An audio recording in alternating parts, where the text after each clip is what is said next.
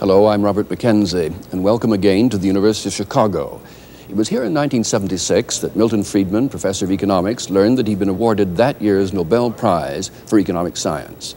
The university is, in a sense, his intellectual and professional home, and that's why Free to Choose has been coming here for the past several weeks.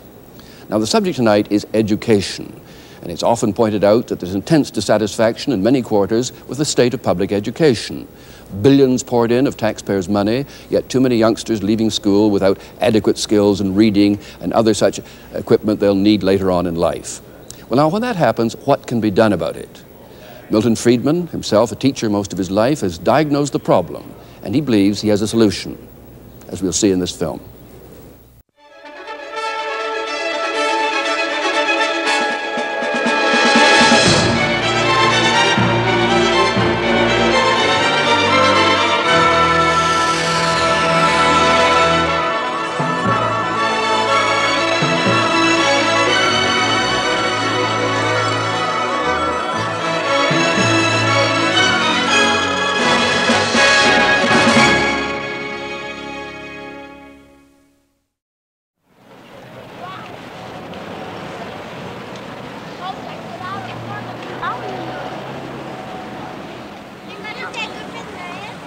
These youngsters are beginning another day at one of America's public schools, Hyde Park High School in Boston.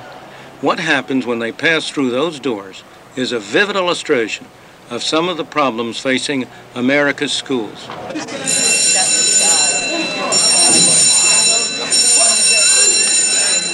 They have to pass through metal detectors. They're faced by security guards looking for hidden weapons. They're watched over by armed police.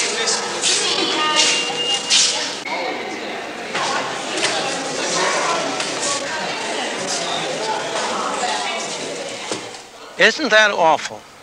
What a way for kids to have to go to school through metal detectors and to be searched. What can they conceivably learn under such circumstances? Nobody is happy with this kind of education. The taxpayers surely aren't. This isn't cheap education. After all, those uniformed policemen, those metal detectors have to be paid for.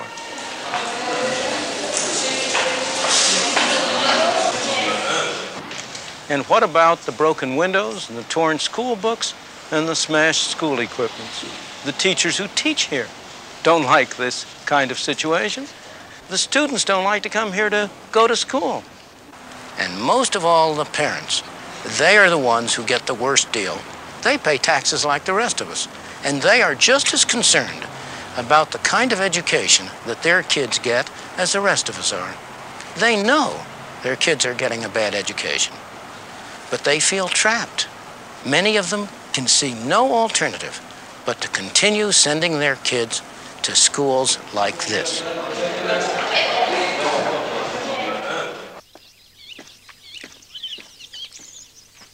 To go back to the beginning, it all started with the fine idea that every child should have a chance to learn his 3 R's.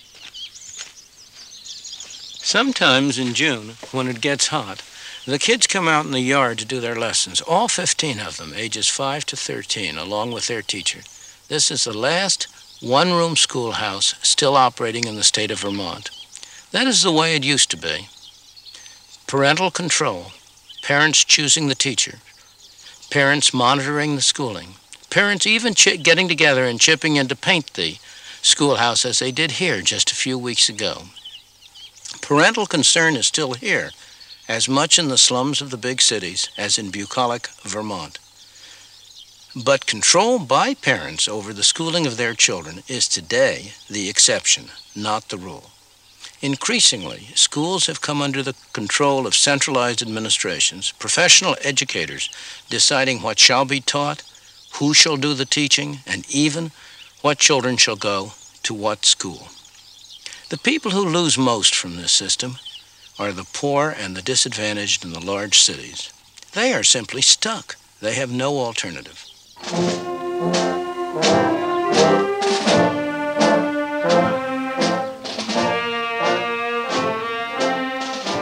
Of course, if you're well off, you do have a choice. You can send your child to a private school, or you can move to an area where the public schools are excellent, as the parents of many of these students have done.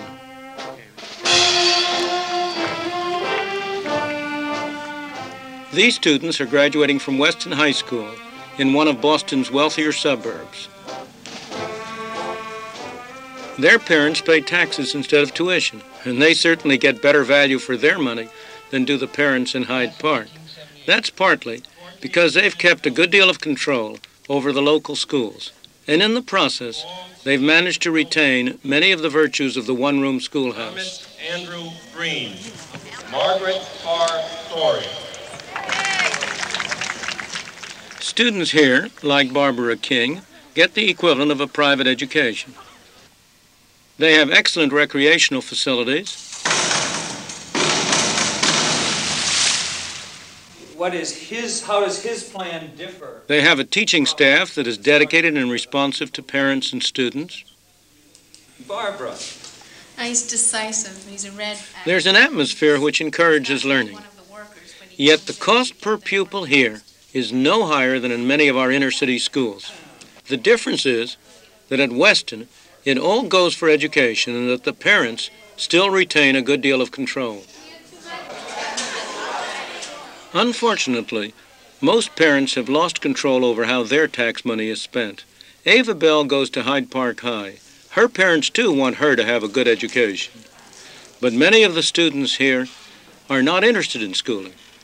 And the teachers, however dedicated, soon lose heart in an atmosphere like this. Ava Bell's parents are certainly not getting value for their tax money. I think it's a shame, really, that parents are being ripped off like we are.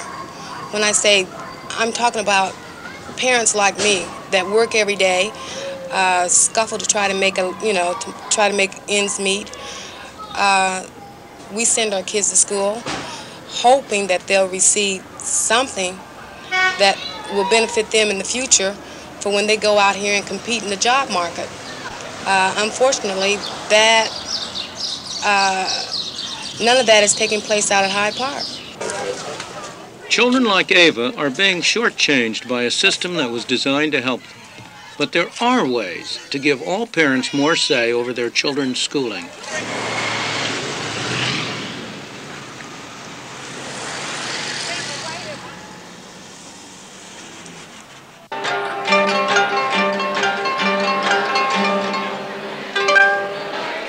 This is a fundraising evening for schools supported by a voluntary organization, New York's Inner City Scholarship Fund. The prints that have brought people here have been loaned by a wealthy Japanese industrialist. Events like this have helped raise $2 million to finance Catholic parochial schools in New York. The people here are part of a long American tradition. The results of their private voluntary activities have been remarkable.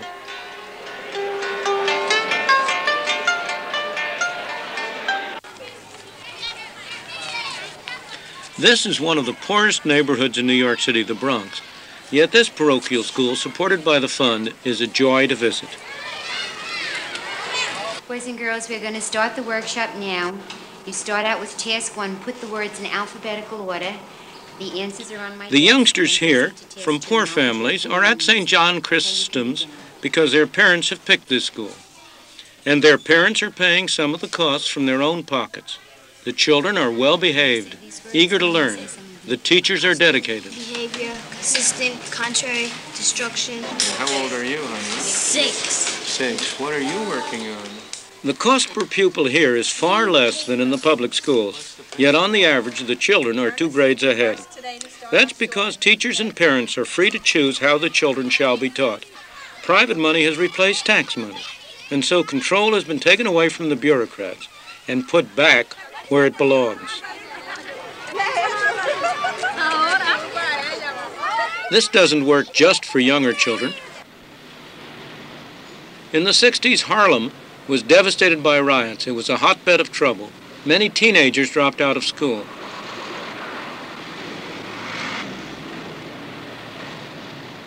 Groups of concerned parents and teachers decided to do something about it. They used private funds to take over empty stores, and they set up what became known as storefront schools. One of the first and most successful was Harlem Prep. It was designed to cater to students for whom conventional education had failed. Kennedy was a very dangerous president in the sense that he was excessively popular. Many of the teachers didn't have the right pieces of paper to qualify for employment in public schools. That didn't stop them from doing a good job here. A lot of the students had been misfits and dropouts. Here they found the sort of teaching they wanted. After all, they had made a deliberate choice to come to Harlem Prep. It was a very successful school. Many students went on to college, and some to leading colleges. But after some years, the school ran short of cash. The Board of Education offered Ed Carpenter, the head of the school and one of its founders, tax money, provided he would conform to their regulations. I love him, and we got along, and I know he's busy, but sometimes... After a long battle to preserve independence, he finally gave in.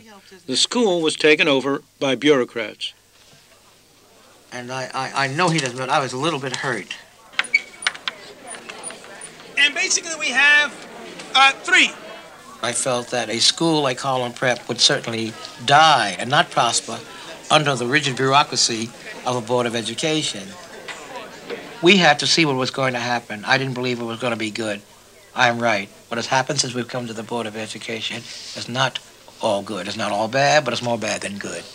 Now, again, we divide things into categories, but the categories really what? The school may not look different yet, but 30 of the former teachers have gone. Ed Carpenter has resigned. The school is being moved to a traditional school building. No one, except maybe the bureaucrats, is very optimistic about its future. Unfortunately, the strangling of successful experiments by bureaucrats is not unusual. The same thing happened in California, at a place called Alum Rock. For 3 years, parents at this school could choose to send their children to any of several specially created mini-schools, each with a different curriculum. The experiment was designed to restore choice to those who were most closely involved, the parents and the teachers. Probably the most significant thing that happened was that the teachers, for the first time, had some power, and they were able to build the curriculum to fit the needs of the children as they saw it. The state and local school board did not dictate the kind of curriculum that was used in McCollum School. The parents became more involved in the school. They attended more meetings. Also, they had a power to pull their child out of that particular mini-school if they chose another mini-school. Yeah, at least in my opinion, was... Giving parents greater choice had a dramatic effect on educational quality. In terms of test scores, this school went from 13th to 2nd place among the schools in its districts. But the experiment is now over. When school resumed after the summer vacation, this was just another public school, back in the hands of the bureaucrats. Giving parents a choice is a good idea, yet it always meets with opposition from the educational establishment. This is Ashford, a town in the south of England. For 4 years, there have been efforts here to introduce an experiment in greater parental choice. Parents would be given vouchers covering the cost of schooling. They could use the voucher to send their child to any school of their choice.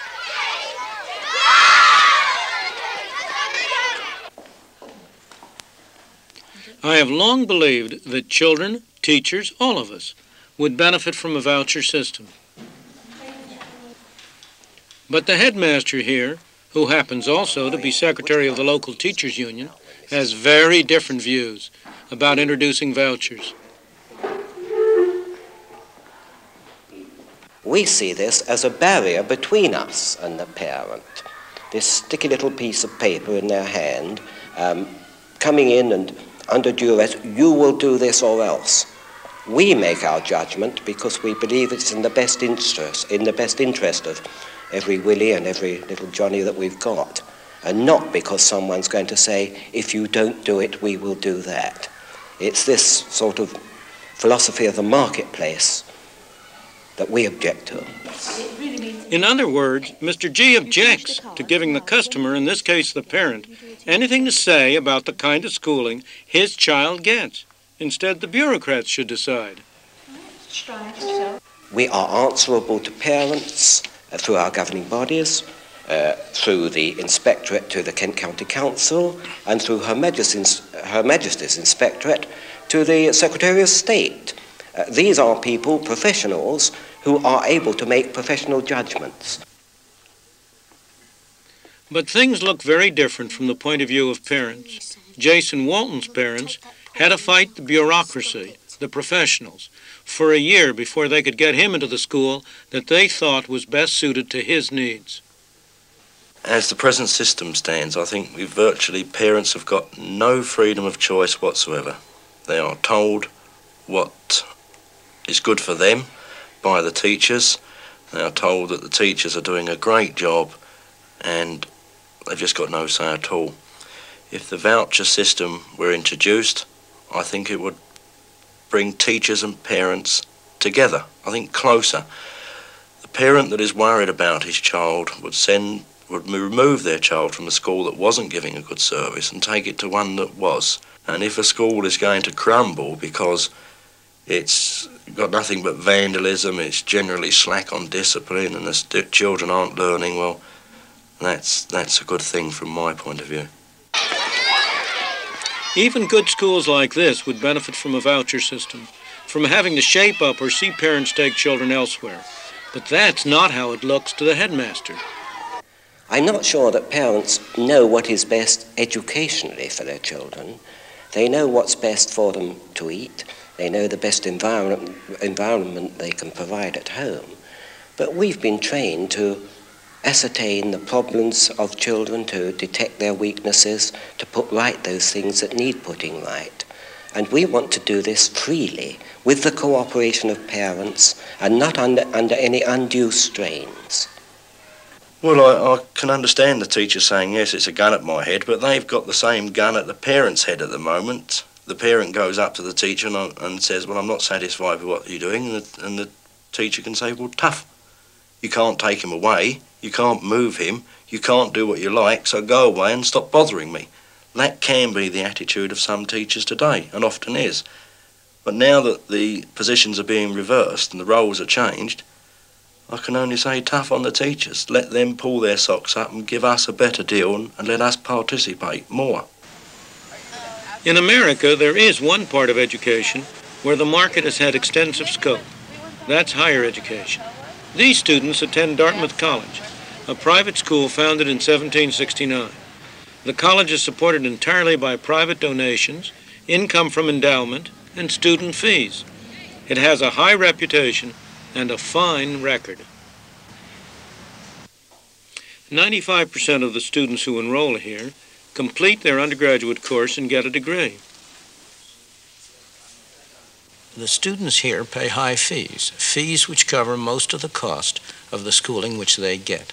Most of them get the money from their parents, but some are on scholarships provided either by Dartmouth or by outside sources. Still others take out loans to pay the costs of schooling, loans which they will have to pay back years later. Still others work either during the school year or during the summer to pay the costs. Many students work in the college's own hotel. This girl is helping to pay her own way, which is pretty good evidence that she's serious about getting an education. Lovely sauce for the fish. Sure, it's a lemon and butter sauce. Would that be okay? Parents of prospective students come here on shopping expeditions to check out the product before they buy. What you have here is a private market in education. The college is selling schooling. The students are buying schooling. And as in most such markets, both sides have a strong incentive to serve one another. For the college, it has a strong incentive to provide the kind of schooling that its students want. If it doesn't, they can simply pick up and go elsewhere. For the students, they want to get their money's worth. They are customers, and like every customer everywhere, they want to get full value for the money they are paying. Really would like to know where the chromium is binding on these nucleotides. There is some stuff here we'll put some more. And so, much of the success here comes from the fact that students understand precisely the costs involved, and they are determined to get their money's worth. Different compounds elute. They send you sheets saying how much everything costs all the time so that you know exactly, you can break it down per lecture. And when you see each lecture costing $35 and you think of the other things you can be doing with the $35, you're making very sure that you're going to go to that lecture. Many of the buildings and facilities at Dartmouth have been donated by private individuals and foundations. Like other private universities, Dartmouth has combined the selling of monuments with the provision of education, and the one activity reinforces the other. Our full program in women's studies. The students, in effect, earn part of their keep by helping to solicit alumni for contributions, knowing full well that they will be solicited in their turn. If we could get any sort of pledge from you, it would be greatly appreciated. It's another way in which the real value of education is brought home. Right. Well, I can't tell you how much the alums... Really, it's because of your donations and people like you that I'm able to go to Dartmouth. Otherwise, I'd be paying more than $12,000. Well, thank you. You pay about 50% of our tuition. I don't know if you're aware, but that's fine. Actual pledges and half. This may not be the usual idea of an economic market, but it is nonetheless a marketplace where buyers can choose and sellers must compete for custom. For the 1978 I realize that, too. What happens when the educational market is distorted? Look at state colleges and universities. Their fees are generally very low, paying for only a small part of the cost of schooling. They attract serious students, just as interested in their education as the students at Dartmouth or other private schools. But they also attract a great many others. Students who come because fees are low, residential housing is good, food is good, and above all, there are lots of their peers. It's a pleasant interlude for them. The University of California at Los Angeles. For those students who are here as a pleasant interlude, going to class is the price they pay to be here, not the product they are buying. We frequently wind up with people who cannot compete favorably with even the average person here.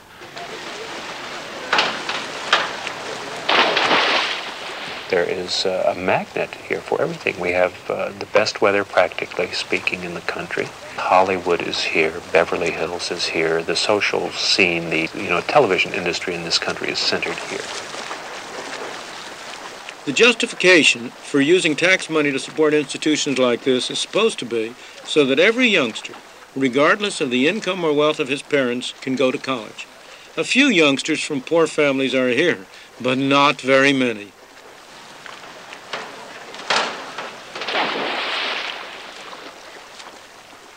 Most of these students are from middle and upper income families, yet everybody, whatever his income, pays taxes to help support these institutions.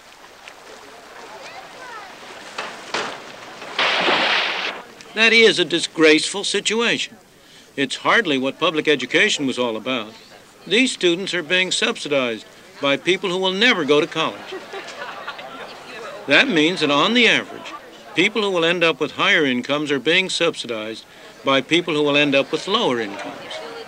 And in addition, the quality of undergraduate education is poor.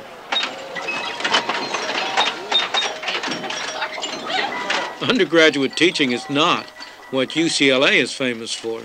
Aside from its athletic teams, UCLA's reputation is for graduate work and research.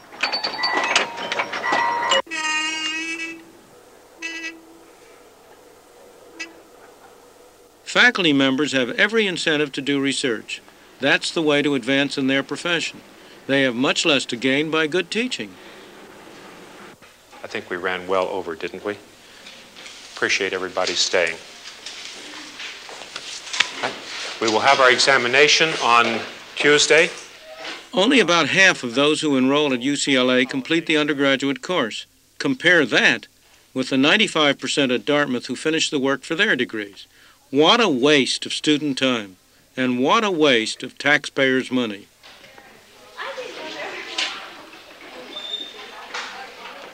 What should we do about this disgraceful situation? We must not deny any young man or woman who desires one an education. Everyone who has the capacity and the desire to have a higher education should be enabled to do so, provided they are willing to undertake the obligation to pay the costs of their schooling, either currently or in later years out of the higher income that their education will make possible. We now have a governmental program of loans which is supposedly directed to this objective, but it's a loan program in name only. The interest rate charged is well below the market rate. Many of these loans are never paid back. We must have a system under which those who are not able or do not go to college are not forced to pay for those who do.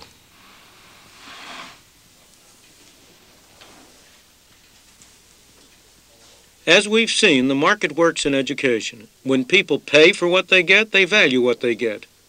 The market works in higher education. The state of being uneducated, you don't know enough. It can also work at the level of primary and secondary education. Ignorant, right.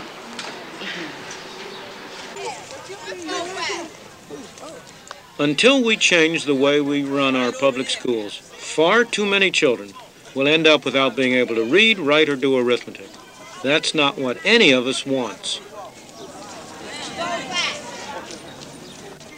The system is not working, and it is not working because it lacks a vital ingredient. The experts mean well, but a centralized system cannot possibly have that degree of personal concern for each individual child that we have as parents. The centralization produces deadening uniformity. It destroys the experimentation that is a fundamental source of progress. What we need to do is to enable parents, by vouchers or other means, to have more say about the school which their child goes to, a public school or a private school, whichever meets the need of the child best. That will inevitably give them also more say about what their children are taught and how they are taught. Market competition is the surest way to improve the quality and promote innovation in education as in every other field.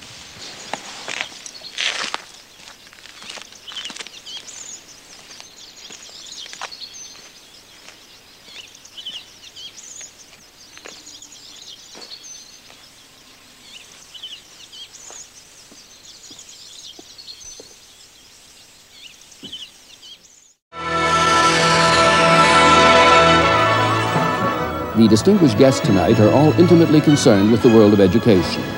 So let's find out how they react to Friedman's analysis. I think it's very foolish to throw out something that you've got and that has some shortcomings but is very, very good in order to try out someone's pet ideas. Well, before we ask Milton to reply to that, let's get other views on that same quotation. Market competition is the surest way to improve the quality and promote innovation in education. John Coons. Well, of course, there's enormous evidence that that is exactly right.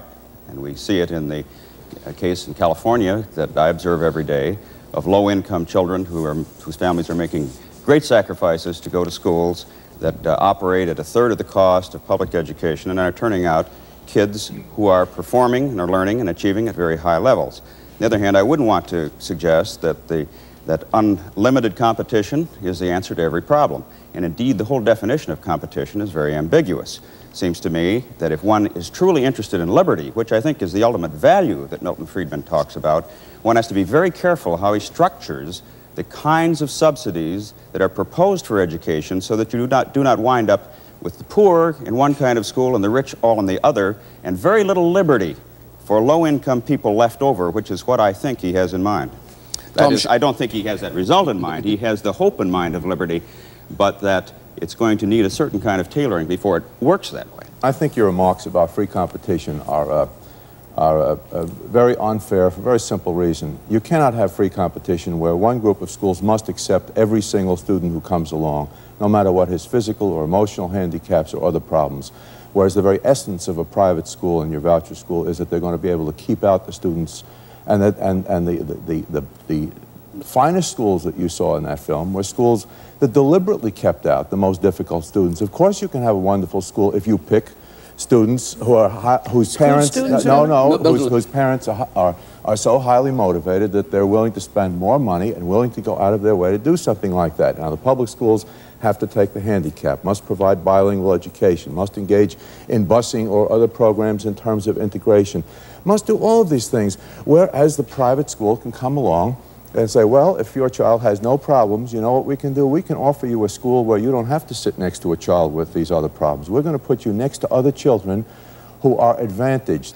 I think in the real world, there is no competition between private schools and public schools, because private schools, especially parochial schools, do not have to comply with federal and state mandates and constitutional limitations and things of that sort.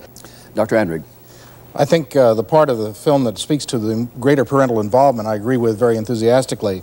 However, I think the solution is the wrong solution for the problem that you identify. I think the role of public education in democracy is not akin to that of the marketplace.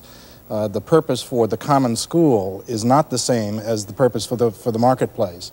We are trying in our public schools to create a democracy, to create an educated electorate.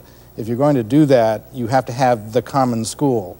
How far do you accept his analysis of the present condition of the public education system? A pretty drastic analysis. Well, I think he's established three straw men that I think have to be challenged, with all respect, Professor Friedman. The first is that there is a profession of educators out there which is run amok. We have the most decentralized system in the world in American education. 16,000 school districts that are governed not by the profession, but by elected citizen representatives, most of whom are parents. Secondly, you long, as I would, for the good old days of the one-room school in Vermont. That school served a small proportion of the youngsters for a short period of time, and those days will never come back. Third, you use as an example of American education a troubled high school in an urban center. In your bailiwick. In my bailiwick, which is not typical of where the American student goes to school, first of all, and secondly, is not typical of the city of Boston. And I do think it's important to point out that that particular school, at the time that you took the filming there, or your production crew did, was in the middle of a desegregation process that was not anywhere remarked about in the film. So it was not a typical example either of education in America or of education in Boston.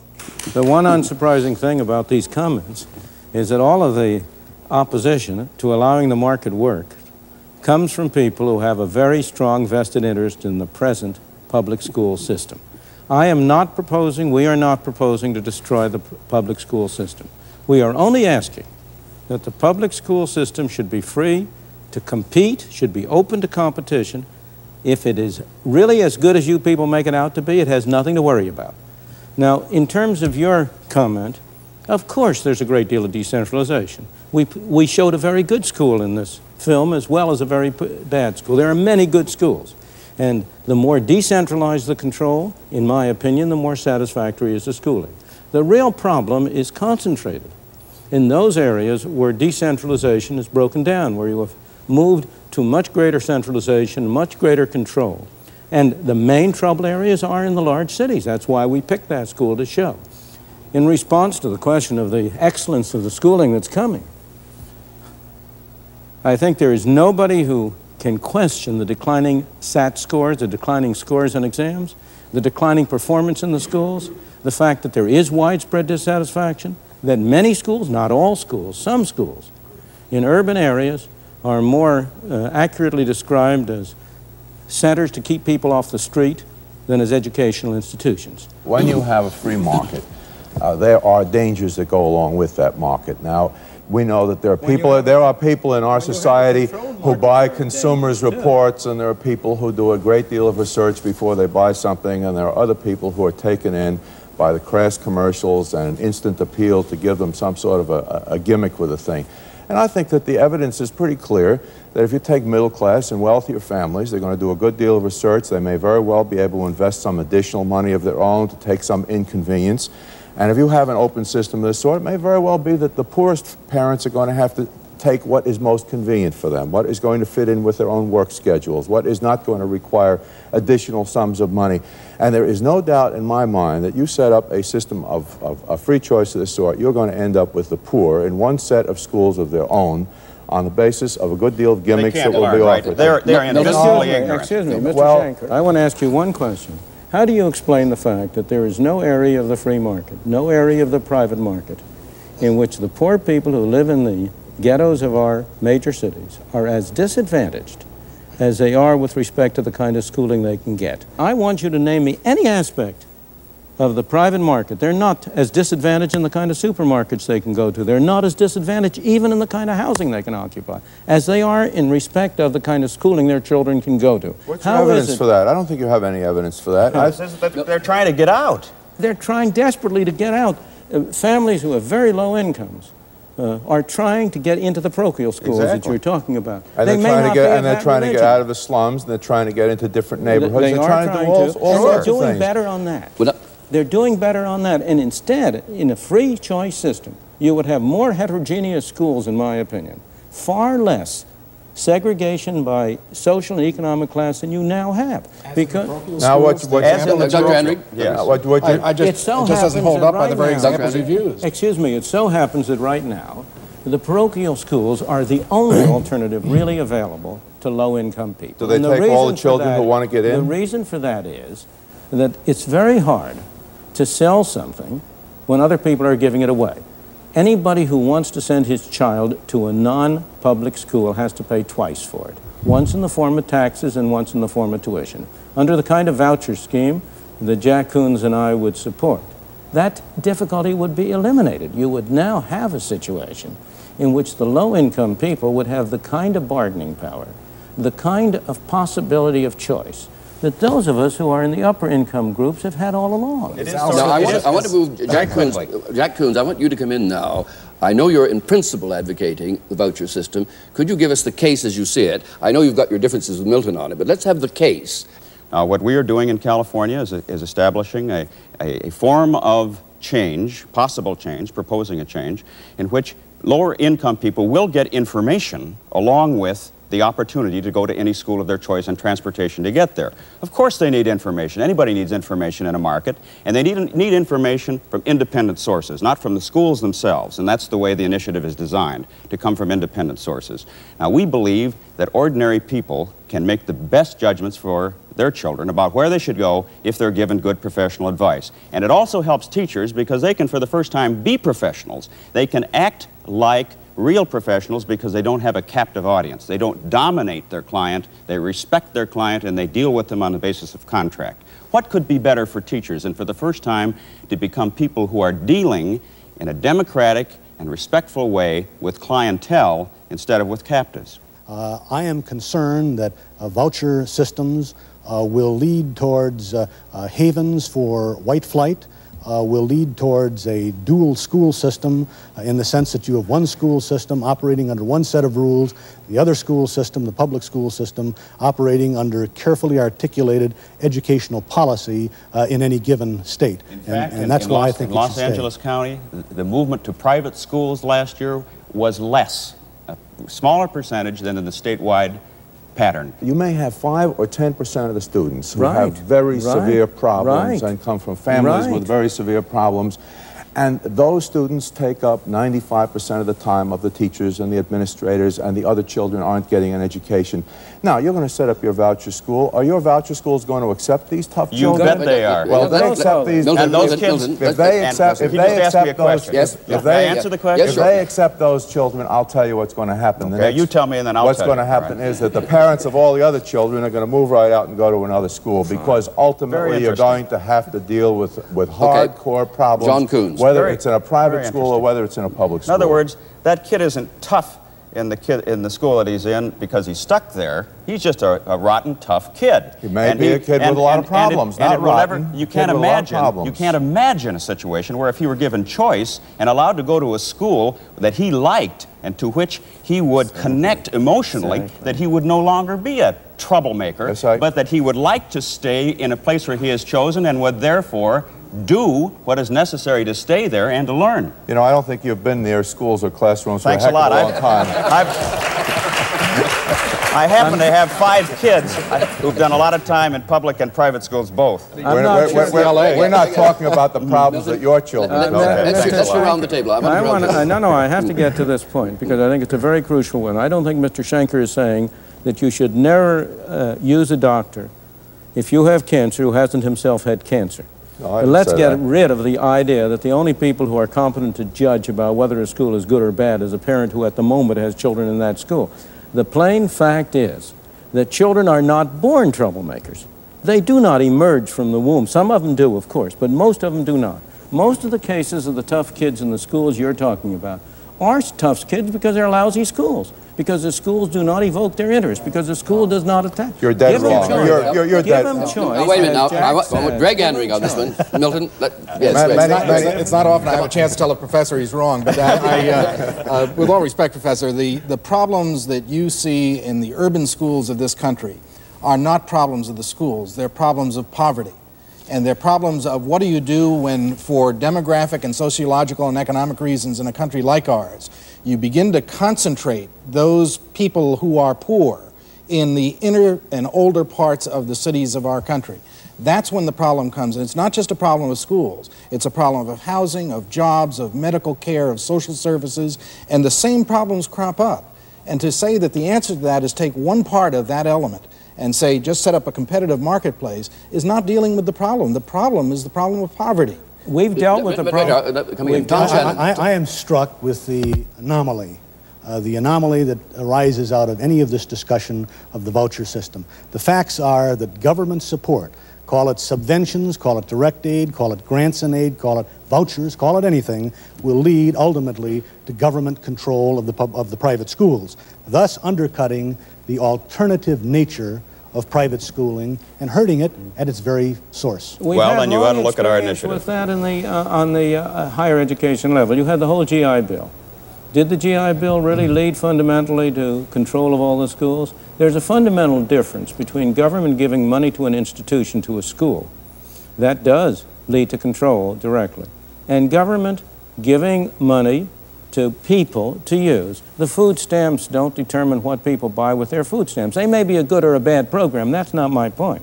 My point is that don't underestimate the crucial difference between making money available to parents to spend as they choose to exercise their judgment and making money available to institutions like schools, which they spend subject to all the conflicts which they have with school teachers and others. You use Dartmouth as an example.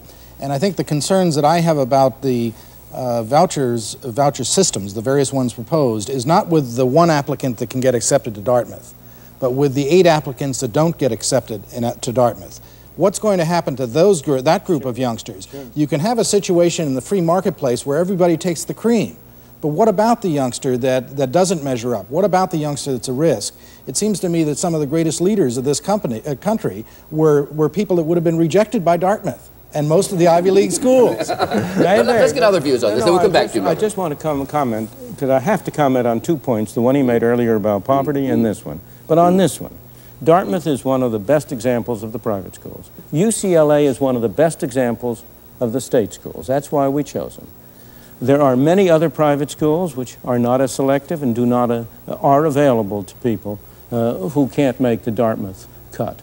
There are many other public schools, state schools, that are less advanced than UCLA and the California system. There are all sorts of grades of schools.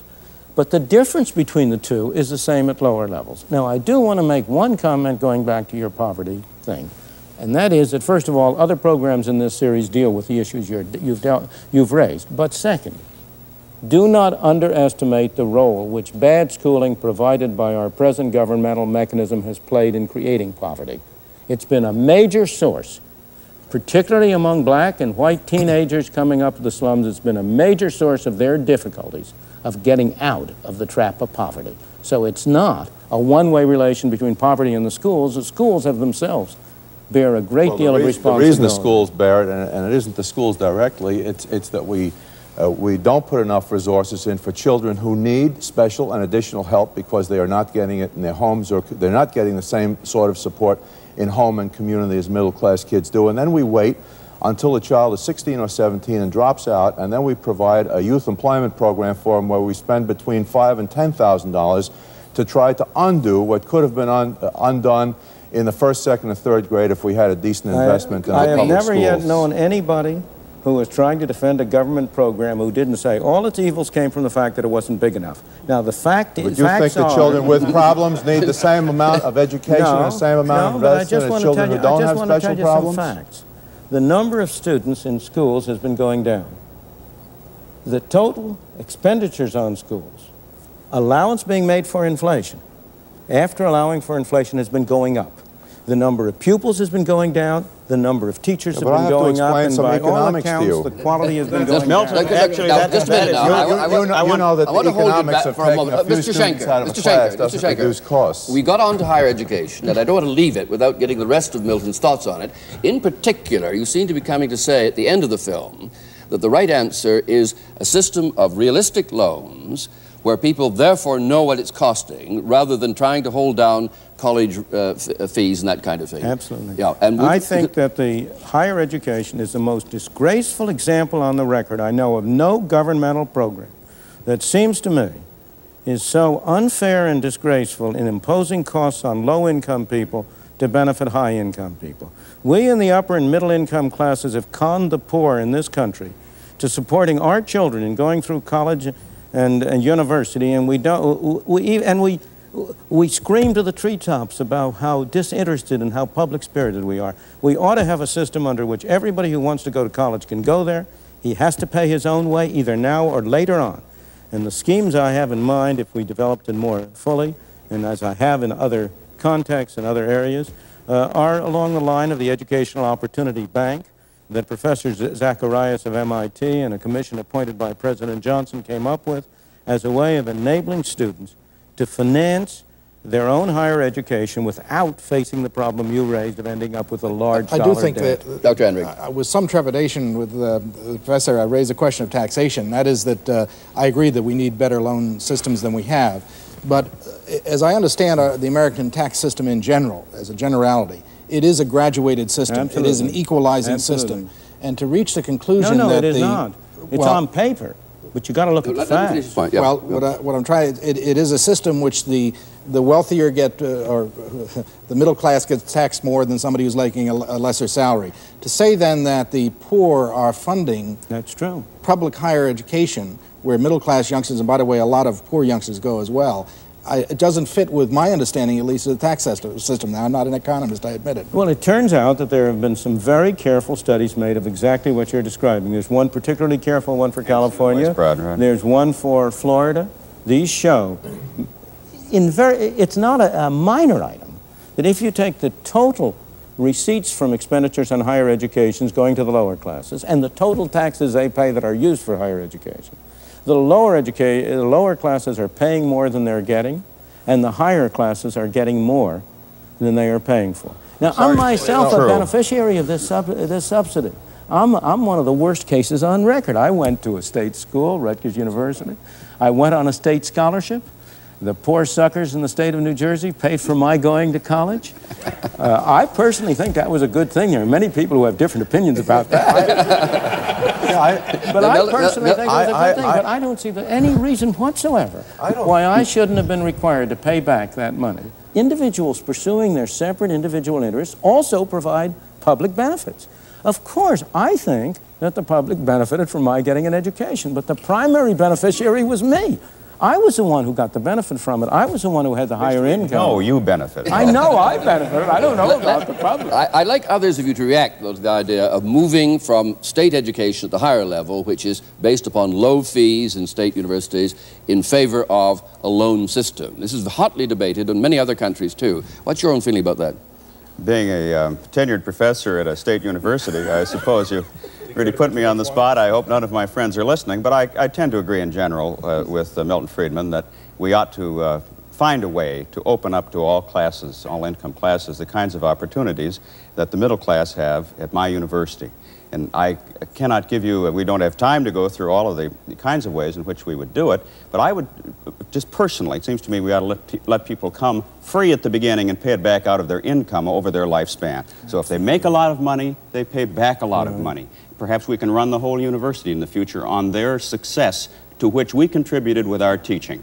And if they don't make any money, they don't pay anything back, and that's okay too. And you ought to share in the losses if they don't. Exactly. I can't think of anything that would frighten poor people more than the thought at the end of the 4 years or 6 or 7 or 8 years of higher education, they have this albatross around their neck. Only if they're rich. There's no albatross. Only if they become rich. In the future. There's no albatross. Would you say the same thing about people who start businesses? You've got millions of people in this country who start private businesses every year. Many of them lose money. Many of them make money. Would you say that nobody is going to start a business because he might end up with an albatross? You want to let people decide that for themselves. What I really want to know is a very different thing. How do you justify taxing the people in Watts to send the children from Beverly Hills to college? That's a demagogic statement, but it happens to be empirically a correct statement. How do you justify it? Well, I don't know how we justify taxing all the people of this country to send the GIs under the GI Bill, but I'm very grateful that we did it. I don't know what this country would have done in the post-war period without a huge number of educated people in a whole bunch of fields that opened up after that. And I doubt very much that the GIs would have come back at the age that they were and everything else and would have decided that now they're going to take out loans in order to go to college. Yes, they were poor, and they went because they had government support to go and because basically there were a lot of state-supported low-tuition schools. And if you didn't have the state schools and if you didn't have the government support, we would have been without those people, and I don't know what would have happened either to our strength or to our economy without that. The history of this country goes back a little bit before 1945. It goes back 200 years. State schools, universities, were a minor part of the total higher educational system for a long time. That educational system did generate a great many educated and schooled people, a great many people who made great contributions to this country. What percentage of people went to college before World War II in this country? The percentage that was going to college was going up and rising. You know, let me tell you another statistic. I hate to introduce statistics, but let me tell you one more thing. Do you know that the percentage of the students at private universities who come from low-income classes is higher than the percentage of students at state universities, at government universities that come from the lowest income classes? Yes, they're there with government assistance. Most cases they're there with government assistance, which in many cases favors the privates as against the public schools. In most cases, they're there with private scholarships that have been contributed by people, which is all to the good.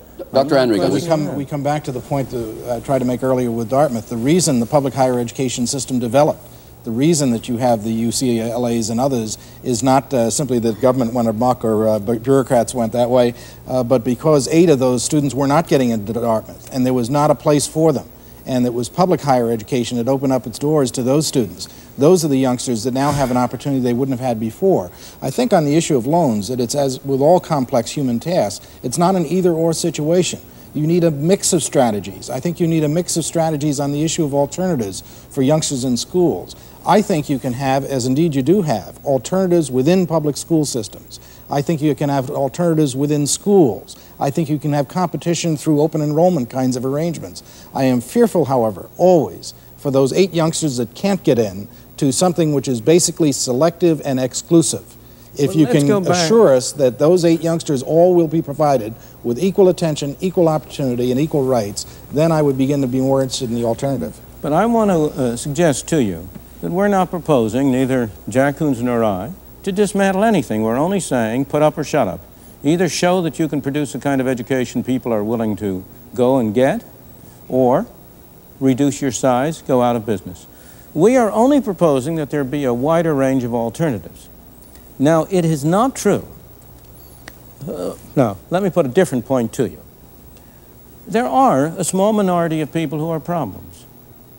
Is it desirable to impose a straitjacket on 100% of the people or 90% of the people in order to provide special assistance or special help to 4 or 5 or 10% of the people? Not at all. I think that there's a big difference between 2 kinds of systems. One kind of system in which the great bulk of parents have effective freedom to choose the kind of schools their children go to, whether at the lower or the higher level. And there are programs and provision for a small minority. That's one kind of a system. That isn't what we have now. What people in the public school system, people like yourself, do, they do not want to give up the monopoly of the public school system any more than the post office wants to give up the monopoly of delivering mail. Well, I think you attribute the monopoly desire to the bureaucrat.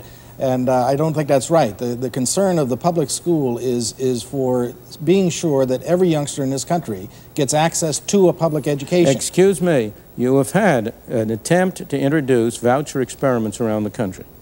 Every one of those attempts, as at Alum Rock and elsewhere, has been prevented by the opposition of the educational bureaucracy. Oh, but no, you can't. That's a glittering generality. That was true in New Hampshire. It was true in Connecticut. It's not true in Alum Rock, because Alum Rock was not what you might call a voucher system. It was a kind of a system of free choice within public schools. All right.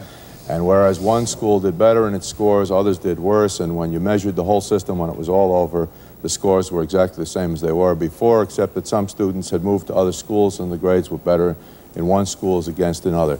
We do very strongly oppose a voucher system which will end up with public schools being abandoned and thereby destroyed largely. They will become the schools for those who can't get in anywhere else or who are expelled elsewhere. So if you compel public schools to educate all children, including the most difficult, and if you have other schools It isn't compelling which have, public schools, it's compelling parents. No, it's public schools. The public school cannot say to a parent, your child is very difficult, your child throws things, your child screams and yells, your child takes all the attention of the teacher, therefore get out and go find a private school. On the other hand, you have hundreds of private schools in this country where when they get a very disturbed child, out that child goes, and where does that child go? The public schools must take them. But look at the and others. that's what we have. We have one system of schools which cream and which throw out the most difficult. You know, it would be like a hospital throwing out all the sick patients and keeping the healthy ones. Well, there we leave this week's discussion. But look at the other side of I hope you'll join us for the next episode of Free to Choose.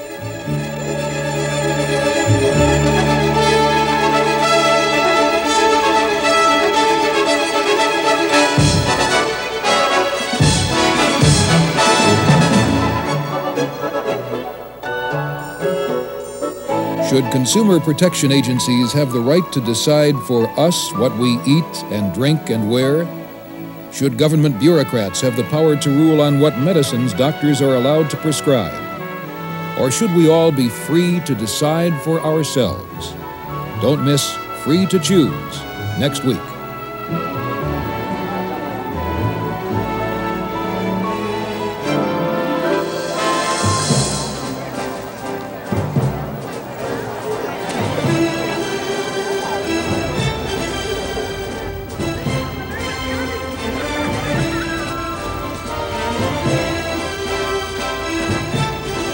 This is the code that the system uses.